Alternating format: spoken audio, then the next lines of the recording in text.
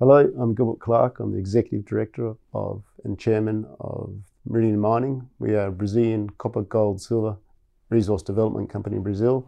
We will own the 100% of the Cabaçal VMS camp. We have a what we think is an emerging world-class asset that we're now going through the process of confirming.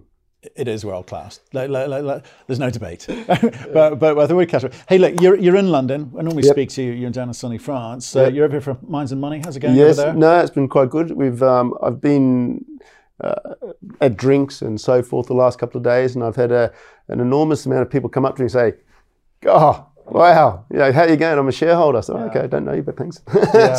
Please stay. That's fine. And in terms of the types of people who are showing up, because we have this Omicron thing, the last few days, is the attendance is good? Investors are actually showing, industry's showing. No, we've seen some of the European guys have, the government's saying, "Ooh, careful." But the Canadians are here, the Australians are here. There's been a good contingent of people flown in over Sunday, Monday. No, it's actually quite good down on the floor. We've had a lot of people come up to us. Yeah. Brilliant. Yeah, no, I think we need to all get back to it as safely as we possibly can. But deals get done face to face, especially this one is an industry conference. Absolutely. You've also got a big shiny rock in front of you. Yes. And I think let's just hold it up. Let's hold it up because then we're going to have a chat about it. We'll put this on the Twitter afterwards. Go on, there's the camera over there. What this is actually from Gilson. He was the chief geologist, and it was a sample. It was a sample of the Cabaçal. This is what the BP were mining back in 1987 to 91. And it goes 111 grams ton gold and 5% copper. This high-grade gold structure that overprints the Cabaçal VMS fictions, we've kind of defined this now over 2 kilometres. And this, what we announced actually this week, was richer. So the continuation of the mineralisation extends out of the mine. And we're now just going through a process of drilling it out. It's open. It's actually really exciting for everyone. And you've raised a bit of money recently as well. Yes, we did a good raising. We've actually gone through that stage where, typical junior company raising 7.5 cents full warrant. And then the next raising was at 20 cents with a half warrant. And this one was a marketed deal. We had a lead order at, I think it was 70 cents. And we opened it on Tuesday morning, pre-opening. Announced it to the market, and we closed it on the Wednesday morning, pre-opening. So, done. So how much was it? What's the total contract? We raised in total 10.4 million. Okay. So no warrant, no broker warrants, fees to the banks. We had great support from Beacon, who led that for us, PI, Cormark, and of course, my bank is CIBC. Fantastic. Okay. So a lot of interest, which was interesting because precious metals has not done well this year. There've been a few raises here and there, but I say the structures are a little bit rich in places. You found it easy, so I'm assuming a lot more institutional, or is it still a decent wedge of retail? We had actually a good wedge of institutions come through, some high net worths. The board all wrote checks, as we always do. We actually bought our equity. We don't have that 1 cent seed sweat equity. We bought our equity. Okay. And I think what reflects in that raising, I've got to check, but I think we've had 6 continuous quarters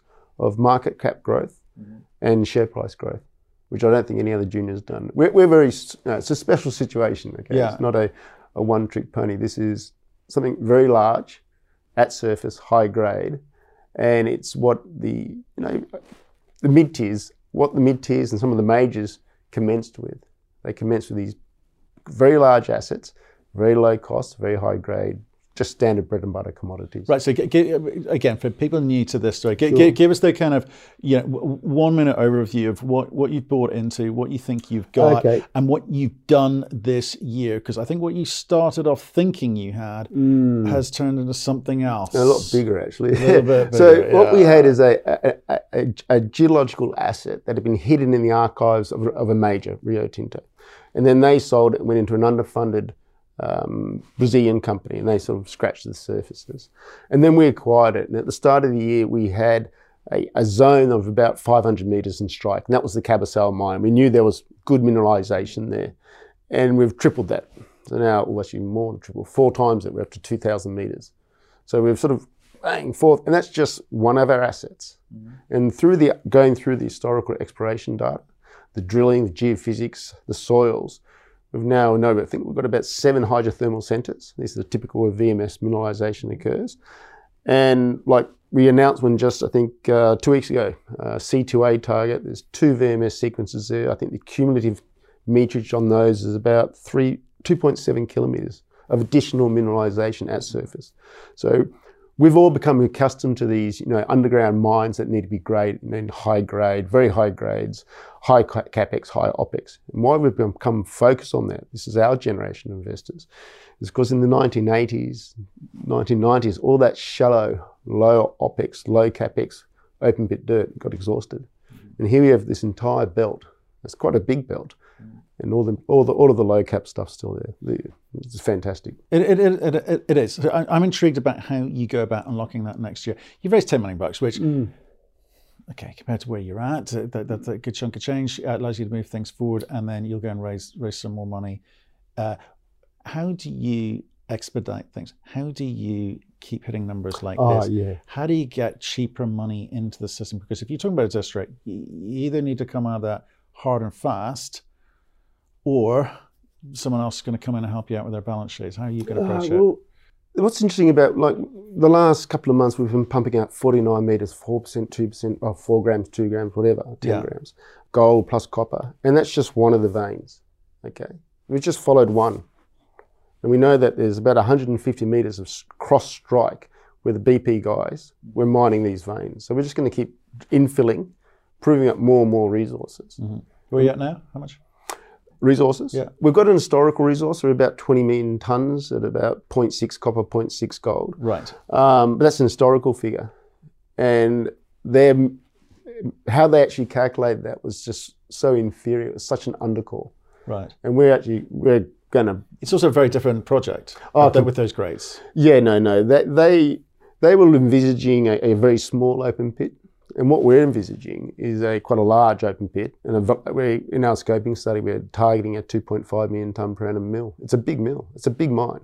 That is. So how do you how much of that historic can you use? Because people want you to put out a resource. That's how people measure you, right? And how quickly you do that, it's down to you. But again, you need to put a stake in the sand at some point. So what are you working towards? We're working towards second quarter next year to get our first resource statement. Okay. But one of our great problems is you don't, with junior companies, make this consecutive mistake. Always do it. Let's get at it, rush it out. Yeah. And they haven't closed off their mineralisation. So we're 2 kilometres. Well, you could argue the Aussies don't have that problem. They're fine with that. No, you've got it. Yeah. But then how do you get your financing? How do you get your institutional investors say, what's your quantum? What have you got? Well, At the moment, I've got, 2 kilometres by probably average thickness 60 metres by maybe 200 metres cross strike. It's a lot of dirt. So we have to continue to drill that out. Okay, but you could be drilling for 10 years. So you've got a historic resource, right? Absolutely. So you say, right, that on the basis of that, we could utilize all of that and put something out. But the grades are so different from the stuff you're talking about now. So how do you go from that to something in the first half of next year, which gives people a sense of what you're about? Yeah, that's a lot of the things we've been telegraphing to the market. So we're going to go into that resource. Pretty soon we'll close it off then anyway.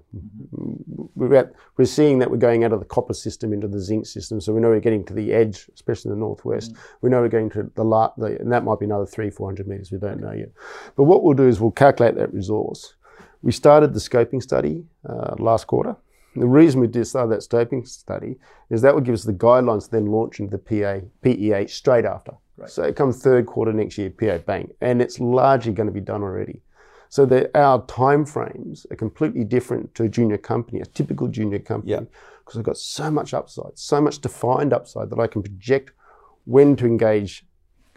So that's the bit that excites me and scares me in equal measure, right? Okay, so when people talk about accelerating processes, I get a little bit nervous, and I want to know the basis in which they can do that without having to cut corners, without having to obfuscate.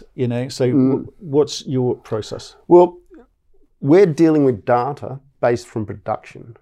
So we don't have that risk, because if you accelerate, you're taking a risk. You don't know what you're going to have. We know what our metallurgy is going to be. We know what our environmental criteria is going to be.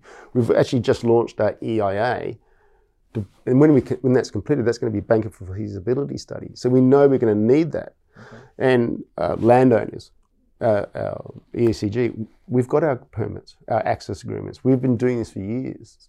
And one of the things you might have touched on there is what I call execution risk. How are you going to do it?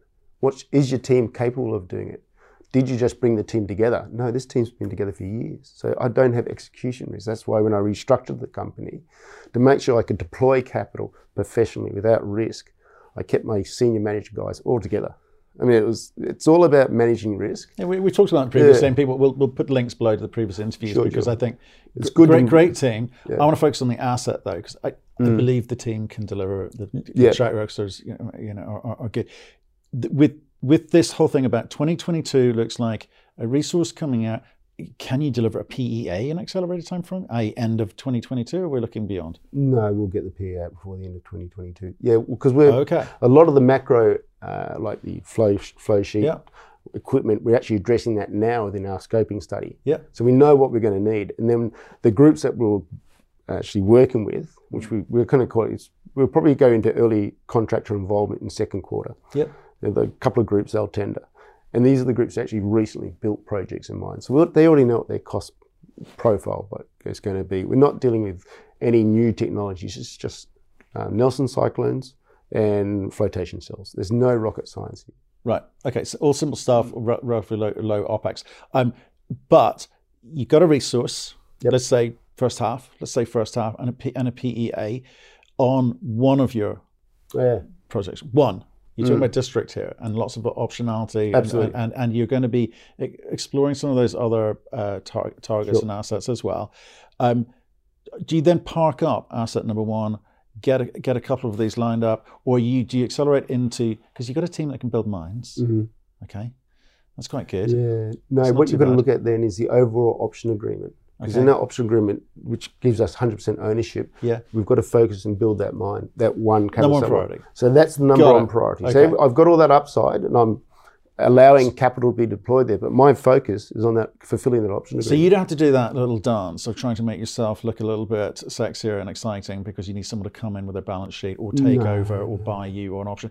You're getting into production, which will capitalize the company to be able to do the district-wide later exploitation and value creation. Integration. That's the big idea. Absolutely. And we're starting off with a scoping study at 2.5 million tonnes per annum mill. We've got another open pit 3 kilometres to the northwest, potentially, one to the southeast. So then you can say, okay, we can upscale the mill to maybe three and a half. It's a big...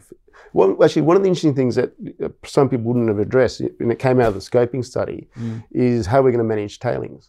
So typically it's always the wet tailings. In Brazil, not going to happen. One reason, basically it comes down to permitting and economics. Because we're so flat, the terrain, the civil works to do the tailings dam is going to be, probably north of 30 million US. But we're not going to do that. We're going to go to dry stack tailings and then incorporate that into the waste dumps. Okay. And that's been done there in the region before? I don't know. It's a little bit wet. I don't know if it's been done in Brazil before, but dry stack tailings are, if you're in Brazil and you've got a new project, forget about doing a wet tailings dam. It's not going to happen. No, absolutely. And by doing this, it incorporates that. We'll have like a sulfide. If we have a sulfide tailings waste concentrate, we'll put that in there, so that's mitigated. No, this is the way forward. It's essentially for Brazil. They're not, these high terrain dams that collapse. They're topographics. It's terrible. Our problem in Cabaçal is it's largely flat. So it was like to build a tailings dam for say a 10-year mine, which is what we use just to scope it. Ours was going to go for decades. It was 30 million. I think it was approximately 30 million US. So we drop our capex by say 25 million. OPEX might go up by sub $1. Right. Okay. And the trade-off is just the speed of the permitting. Well, let's talk a little bit about Brazil. We had a Brazil panel on earlier in the week. It was up in the top charts, but it seems Brazil has come in and out of fashion a little bit. We not so long ago talking about the BRIC countries taking over the world, and then things happened. So it's back in fashion again. Yeah, look, Brazil, I was just recently down there. It is booming in the countryside. And what we're seeing, what I think is really interesting for just any investor, is largely Peru and Chile one-trick pony economies. And some of the governments like to just suck out that cash for their programs. Brazil's a diversified economy. Okay, manufacturing, industry, mining, energy, financial services. So they've got such a broad economic base But they got hammered like all countries did with COVID, their economy, but it's rebounded. And mining is a key industry in Brazil. Okay, so if there's no execution risk, we know the asset's good because we've seen some great numbers coming out of it. You've got all that historic data with a massive historic resource, and some of the numbers you're yet to announce, you feel will be very encouraging. I can't remember the phrase you used at the beginning of this conversation, but you're excited. What are the issues? What are the long poles in the tent which you guys... Permitting, I guess you just said it was one in terms of the length of, not a case of when, it's a case of, not a case of if, it's a case of when. What else is there? One of our concerns is always it's the as all countries are going through this, it's the energy transition risk. Right. Okay. You have to, if you're going to address institutional investors to grow your equities, which we are doing, you have to demonstrate that we've got a very low ETR. And that means there's two options for us there. We've got, I think, 3 hydroelectric dams within 30 kilometres. Okay. So we've got sustainable, clean grid. There's and is that all year round? Yeah, no, that's quite good there. They have some fluctuation. It's a very dry summer. Yeah. But generally, Brazil is always energy positive. Okay. We've also got the option of looking at run-of-river, which I really like run-of-river. That's an energy risk. We have to identify that. Human resource. What's the cost? Look, for run-of-river, I think you'd probably get away with somewhere between $4 to $5 million per megawatt hour. Okay. So the payback on that's it's longer, okay, than just getting, building 10 kilometres of transmission line. Building the company, we're going to go through a human risk, okay, that every junior company doesn't identify. Meaning what? You're going to have to grow not only your capacity in country, but your capacity at the executive level. I can't do everything. There will be executive growth, and we've got to make sure we bring in the key people. So if we're going to say, for instance, we're going to go into project finance, hopefully touch wood in the future. And I brought on a director recently, Susie Sesselman, she's got project finance experience. She's super on corporate governance. But that means if I was to just dump a team in a month before going into project finance, they knew nothing about the project or the timeframes, your human risk becomes execution risk. Okay. So you've got to build your human resource in a timely fashion. So when you need that skill set, it takes away any execution risk. We're also talking at the moment a lot about the kind of supply chain inflation and all those sorts of associated, which maybe people throw various words, transitory, temporary, or as these things tend to do, is the costs stay up there. You at all concerned about how you manage that? I mean, you're walking into a PEA next year, so I guess you don't really have a sense of it at the moment. No, Brazil's got very high import tax, so they actually make a lot of their own stuff there, and we know who those manufacturers are. So supply to build these projects, you can actually do most of the sheet metal work in country at competitive international rates. On top of that, right? We don't need any sort of funky chemical reagents to float the copper.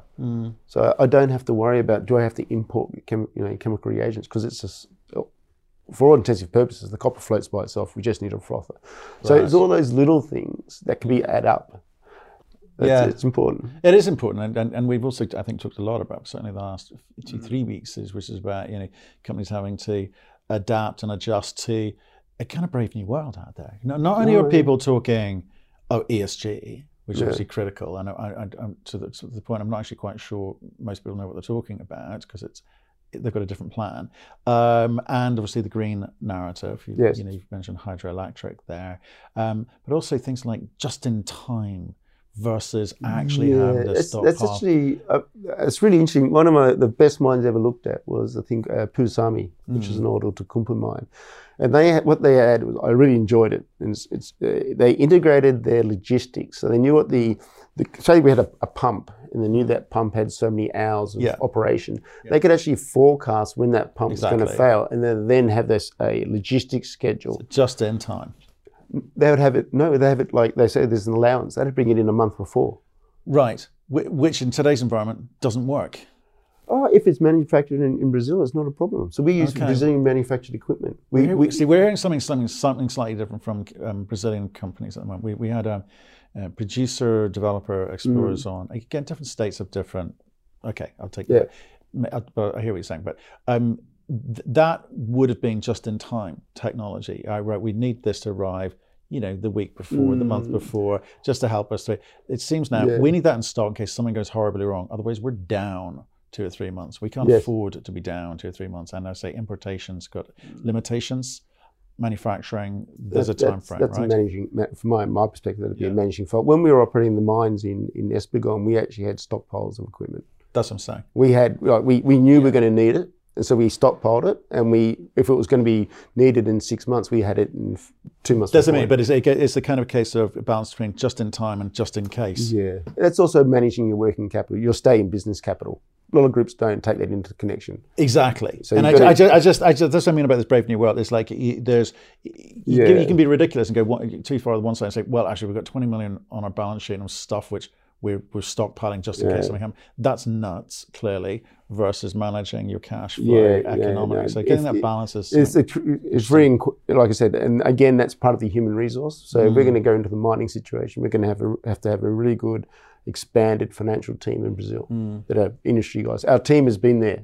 Okay, well, this is a team that operated a small mine, and this is going to be a large one. So we've got that base nucleus of experience in Brazil. We're not bringing people in from Chile or Peru or anywhere else. Let's go back to more of that, which is you've got $10 million. Mm-hmm. You've told us broadly what you're going to be doing with Cascabel, but when can we start to see more shiny things on desks from you? How are assays out there? We've actually had to change our assay protocol because it's the high grade gold, so much high grade gold. Why is that? Is it more difficult somehow? Well, the VMS system, which is a copper gold system, we're getting that with the 4-acid digest standard, not a problem. But these high printing they actually truncate the VMS. They are shot through with coarse gold, and it goes into the coarse gold reject. So now we're doing a metallic screen fire assay. Right. So by instance, when we first looked at this, we thought, this is that vein's going to go 0.5 kilo per ton. Yeah. Easy. And then we got the assay back, and it was like 60 grams per ton. I'm going, nah.